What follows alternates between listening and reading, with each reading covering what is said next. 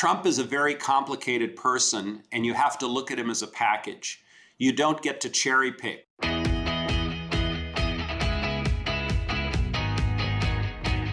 This is the Daily Signal podcast for Friday, November 4th. I'm Virginia Allen. And that was the former ambassador to the European Union under President Trump, Gordon Sondland, talking about his time working for the president. In his brand new book, The Envoy, Mastering the Art of Diplomacy with Trump and the World, Sondland explains what working for Trump was really like and Trump's approach to foreign policy. He joins me on the podcast to share some colorful stories about President Trump and what his greatest successes were on the world stage. Stay tuned for our conversation after this.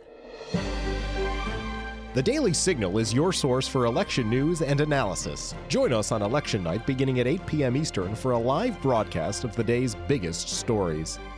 Our team of reporters and Heritage Foundation policy experts will be tracking the key races that will determine control of Congress. The live coverage begins Tuesday, November 8th at 8 p.m. Eastern. Visit dailysignal.com for everything you need to know. We are joined today by Ambassador Gordon Sondland, the former ambassador to the European Union under President Donald Trump. Ambassador, welcome to the show. Good morning. Thanks for having me. So your new book, The Envoy, Mastering the Art of Diplomacy with Trump and the World, is out on November 8th. The book is a memoir, and you share quite a bit about your early life and your career. And one thing that you talk about is you say that you came from humble beginnings. What do you mean by that? Well, thanks for the question, because it's something that I'm most proud of. My parents were Holocaust survivors.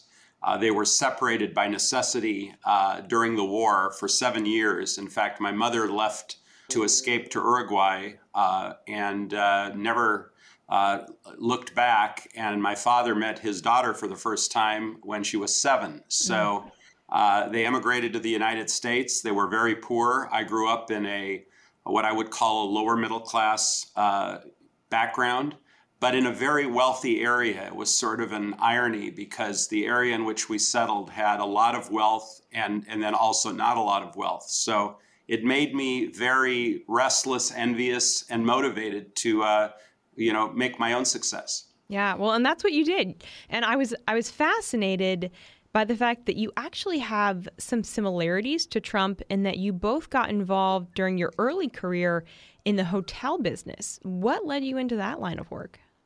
Well, I was in the commercial real estate business, and then one thing led to another, and all of a sudden a hotel came up for sale. I knew nothing about hotels, but I sold the hotel essentially to myself. I put a partnership together, found a group of investors, and that sort of launched me on my career of running what became a private real estate fund, which now has other types of properties in it. And in The Envoy, I go through this. By the way, if I might mention, The Envoy is out now. It's not out November 8th. It was released on October 25th. So it's actually out and available at all of the usual places, including Amazon. Oh, great. Thank you for mentioning that.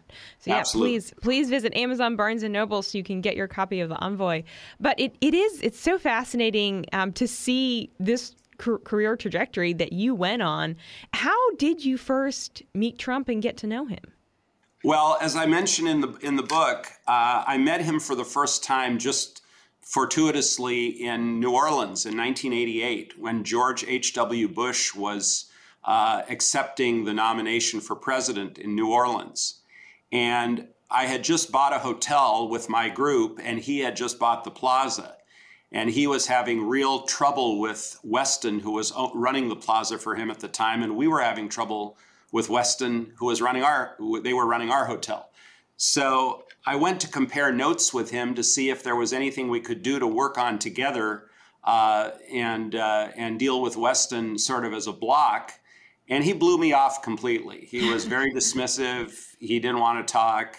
And then the very next night, I was sitting in the lounge at the hotel with 3 other people, and he walked in, came over, sat down because he knew the other people. And, he couldn't have been nicer. And I reminded him of that when we, re-engaged again in 2016. And I said, you were a real fill in the blank to me. And I said, the next night you were great. And he said, well, of course I was nice to you. The next night you were with important people. At least he's honest, right? Exactly. So then how did you come to gain that position of being ambassador to the EU under Trump? How did that unfold? Well, one of the things the envoy does is it walks people through what really happens when someone gets an ambassadorship. The media likes to paint it as a very sort of smarmy, simplistic process where big donors write checks and get an ambassadorship.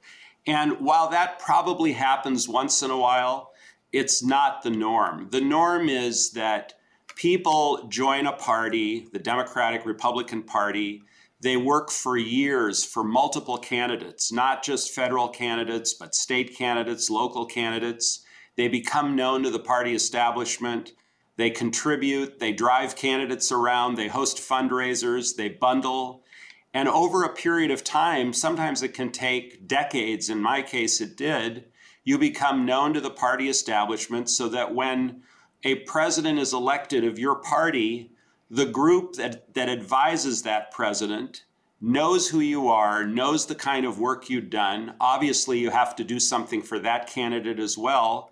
And then there's a selection process, and it's not necessarily connected to how much money. In my case, I gave $1 million to the inaugural committee, and I had raised a lot of money for the Trump campaign prior to that. But that $1 million check bought me a ticket to the inauguration, albeit a very, very nice ticket for my family and my friends. There were 50 or 60 others who purchased tickets at that level as well. And I believe only myself and one other person, received an ambassadorship. So if the price of an ambassadorship was $1 million, there were probably 55 other people that were very disappointed. So talk a little bit about what it was like then stepping into that role, and specifically what it was like working under President Trump, what he was like behind closed doors. Well, I'll tell you, being a United States ambassador to any post under any president is the experience of a lifetime. And one of the things that really motivated me to do this job was through the course of my life, I had met several people whose backgrounds, careers I admired, that were also fortunate to serve presidents of both parties. And they told me to a person that serving as a U.S. ambassador was the most interesting thing and the most fulfilling thing they'd ever done in their life. And these are people who lived fairly successful lives. So for people to say that, it really made me want the job even more. Once you step into the job, you really have no appreciation for how consequential it is and how much you can actually do as the highest ranking federal official in that place, whether you're in a country or in an organization. You are the federal government, and all of the agencies, whether it's the Defense Department, the Agriculture Department, the Commerce Department, go down the list of cabinet agencies, they all report to you, not to Washington. And you're the highest ranking federal official. You're basically the stand-in representative for the President of the United States. And it allows you to take your president's agenda, again, whoever he or she may be, and move it forward. And if you know which levers to pull, you really can get a lot done. And you can get a lot done very quickly. As you think back on all those experiences and the work of working to get things done, are there any interactions that you had with the president that really stand out in your mind, stories that you enjoy telling friends? Well, one of the stories that's in the envoy, and there are many, which is illustrative of Trump's personality. We were standing in a room at the White House waiting for a foreign leader to arrive, and this particular foreign leader was someone who was known to me, and I was working on the file for various reasons. It was one of the EU members. And the room was filled with staff that were standing against the wall, if you can picture it. And the president and I were standing in the middle of the room waiting for the motorcade to pull up. And we were making small talk. And he reached in his pocket, pulled out a box of Tic Tacs and shook the Tic Tacs into his hand and scarfed them down, put the box back in his pocket and looked at me. And I looked at him and I said, WTF? And he said, what? And I said, aren't you going to share your Tic Tacs?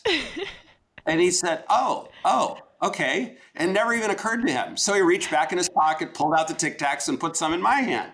And it was one of those where, it's all about him. And I say that affectionately because it's always all about him. Oh, that is too funny. Oh, man. Thank you for sharing that. No, I do want to talk a little bit, just largely about the topic of foreign policy. Because, during your time as EU ambassador, I know you were a part of a lot of important conversations and decisions regarding American foreign policy. And I want to get into some of the specifics in a moment. But first, just kind of big picture, how would you describe Trump's approach to foreign policy, and did you agree with that approach? Well, his approach was very not only counterintuitive, but unconventional. He was a contrarian in every sense of that word. He did not view foreign policy as this sort of, we all love each other, let's embrace, let's hug and kiss, and talk about how much we share values. He understood that that's the case, and he understood who an ally was and who an opponent was. He was much more transactional than probably any president leading up to his presidency. And he would really cut to the chase with our closest allies and say, look, we love you, we know you love us, but there's some things in our relationship that need to be adjusted. And this is the adjustment I'm looking for. And they weren't used to being spoken to in that way because everyone wanted to kick the can down the road. Trump's strategy was not to kick the can down the road. It was to pick up the can and hold it in front of the other side and say, what are we going to do about this can? Mm-hmm. And that was very off-putting to some initially, but over time I began to notice that they appreciated his candor. He didn't waste people's time. He said what he meant what he said. And in many ways, it made my job easier. What did that look like in relationship to the EU? And what role were you playing in making sure that the priorities that Trump had in America's relationship with the EU, that those were being prioritized? Well, the argument I make in the envoy, and this is part of Trump's foreign policy, is that we squander an enormous advantage that we have in dealing with the EU. When we pick an issue or an area where we in the EU can come to complete agreement on that specific issue and have no daylight between us, the power of our combined bloc of 800 million people and the power of our joint, economic might and military might is unstoppable. It makes the Russians, the Chinese, the Iranians, the North Koreans very, very nervous when they see that the US and the EU are completely aligned on any specific issue, especially if that issue is directed toward them. Instead of leveraging that benefit, we sometimes squabble over things that are absolutely ridiculous. The agriculture people argue about whose meat is better and which tomatoes have GMOs, and the safety people are arguing over seatbelts in cars, whether the German seatbelts are better than the American seatbelts, and data retention and data privacy, which are important, but the amount of time and bandwidth that those consume, along with many, many, many other issues that don't even come close to rising to the level of importance as picking big issues and working together. And Trump has pointed that out. What you can now see with the Biden administration is when they do work together with the EU without daylight, which today, and hopefully it'll continue on Ukraine, it creates a very, very powerful momentum. Yeah. If you were in the position right now of being ambassador to the EU, how would you be advising Biden on America's involvement with the war in Ukraine? And how would you be encouraging the leaders in the EU to be engaging with Ukraine? Well, what I would be doing is I would be spending a great deal of time with the individual EU countries, along with the bilateral ambassador that's based there, our ambassador, to persuade especially those that are lukewarm on support for Ukraine to shore up that support. and if necessary, to figure out what the United States can do for those countries to shore up that support. Because when we speak, when President Biden and President von der Leyen speak relating to Ukraine, it's important that they speak with one voice and no equivocation. I hope that my successor, who is a very capable person, is doing that and has been allowed to do that. As far as the Biden administration is concerned, this is one area where I depart from some of my more conservative Republican friends, and I consider myself a conservative Republican. I always have been and always will be. But there is some isolationist talk going on right now in the Republican Party, which I think is very, very dangerous. Ukraine is just a bellwether for the rest of Europe, and we need to stop the incursion at Ukraine before it goes further and then push it back and eradicate Russians from Ukraine that don't belong there. Yeah. And of course, when we talk about Ukraine, when we talk about Russia, right now, we can't leave Iran out of that conversation. In 2018, when Trump pulled America out of the Iran deal, you supported that decision. Why? Are there any lessons that you think the Biden administration should take from Trump and his administration regarding foreign policy towards Iran? Yes, one of the arguments in the envoy is pivot and be flexible. I know that there were members of the Biden administration with good intentions that were the authors, the fathers, the mothers, whatever you want to call them, of the JCPOA, which is the Iran Agreement, the Joint Comprehensive Plan of Action, as it's known. It is a failed agreement, and it's a failed agreement because of Iran's conduct and because it had some provisions missing that should have been in it, and I'm sure they could not get those provisions at the time. But that's all water under the bridge. President Trump's strategy with Iran was very simple. Starve their cash flow, because with little money, they have a very hard time conducting all of the malign activities that they conduct all over the world. It will also enrage their populace and hopefully bring them to the table.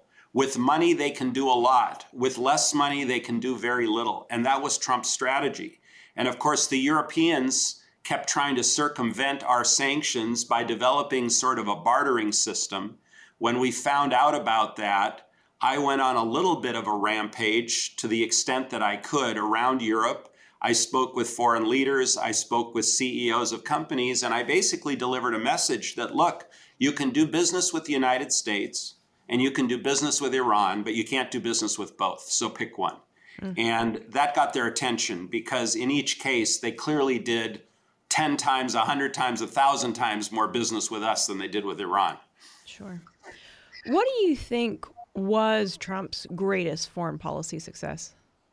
I think his greatest foreign policy success was the Abraham Accords, which is not well reported in the media. And if it is reported in the media, the slant is always that it's an anti-Palestinian pact, which it's not. I think the strategy behind the Abraham Accords was you can't keep doing the same thing and expect a different result. And for the better part of 4 decades, the Israelis have tried to make peace with the Palestinians in all different forms. I think Trump began to believe that the Palestinians were not in the peace business, that they were in the grievance business. And I think he was able to convince the other moderate Arab countries that that was the case, and that it was time to put an offer on the table to the Palestinians, to paraphrase The Godfather, an offer they couldn't refuse. And lo and behold, they refused it. So once the moderate Arab countries saw that the Palestinians really were not going to take yes for an answer, they were then prepared to move forward in their dealings with Israel. And even though the Arab Accords are just very new, the ink is barely dry on them a couple of years, they're already showing incredible signs of both business, cultural, and political partnerships between many Arab countries and Israel. Yeah. In your book, The Envoy, you, of course, talk about your relationship quite a lot with President Trump. And you talk about the fact that you did choose to testify during the impeachment trial. Share, if you would, what is your relationship with Trump look like now? Have you all spoken since then? Because, the result of you choosing to testify was you did lose your position. Trump did fire you. Any hard feelings? No, I mean, the last conversation I had with Trump at the White House was I told him I have to go testify. They've asked me to come in. They sent a subpoena, and he said, go ahead, tell the truth. He didn't say don't go. He didn't say talk to the lawyers, make sure, you say this or that. And I said, well, look, I wouldn't say this or that anyway. I'm going to tell the truth. And what wound up happening was I received a subpoena. My legal team said you have absolutely no basis to ignore the subpoena unless the White House decides to go to court and try and get a court to prevent you from testifying. The White House did no such thing, nor were they willing to. So I had to honor the subpoena. I was not there to help President Trump. I wasn't there to hurt President Trump. I just wanted to get out of there and go back to work. So some of what I said was probably helpful. Some of what I said was probably not helpful. But again, it was the truth, and I'm not going to change that. You pack so much into this book, The Envoy. What do you hope readers take from it? I hope the readers take a few things. Number one, Trump is a very complicated person, and you have to look at him as a package. You don't get to cherry pick. Well, I like him except for X, Y, and Z. I wish he wouldn't do this. I wish he wouldn't do that.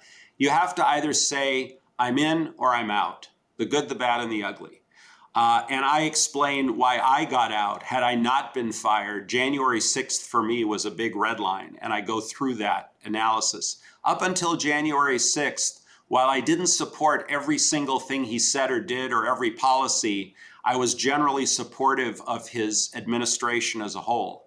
The other thing I want people to take from the book is that in America, anything is possible. The son of a Holocaust survivor and college dropout can become the United States ambassador to the EU and run a fairly successful business. And then I also talk about the big stuff. I use the phrase small change a lot, and that we focus on small change when there are huge opportunities ahead. And I talk about that as well. I sort of refer to The Envoy as a little bit of a beach read. It's not a textbook on the EU. It's not a textbook on foreign policy. It's sort of a fun, quick read that you can literally sit at the beach and now in the winter, sit by the fire and devour it in a fairly short period of time. The Envoy, Mastering the Art of Diplomacy with Trump in the World is out now. Ambassador Gordon Sondland, thank you so much for your time. We really appreciate you joining. Thank you so much for having me. And that'll do it for today's episode. Thanks so much for listening to the Daily Signal podcast. If you haven't had the chance already, be sure to check out our evening show right here in this podcast feed, where we bring you the top news of the day. Also, make sure to subscribe to the Daily Signal wherever you get your podcasts, and help us reach even more listeners by leaving a 5-star rating and review. We love hearing your feedback. Thanks again for listening. Have a great day, and we'll be right back here with you for our top news edition at 5 p.m.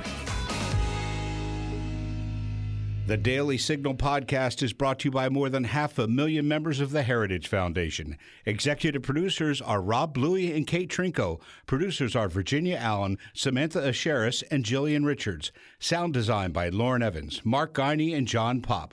To learn more, please visit dailysignal.com.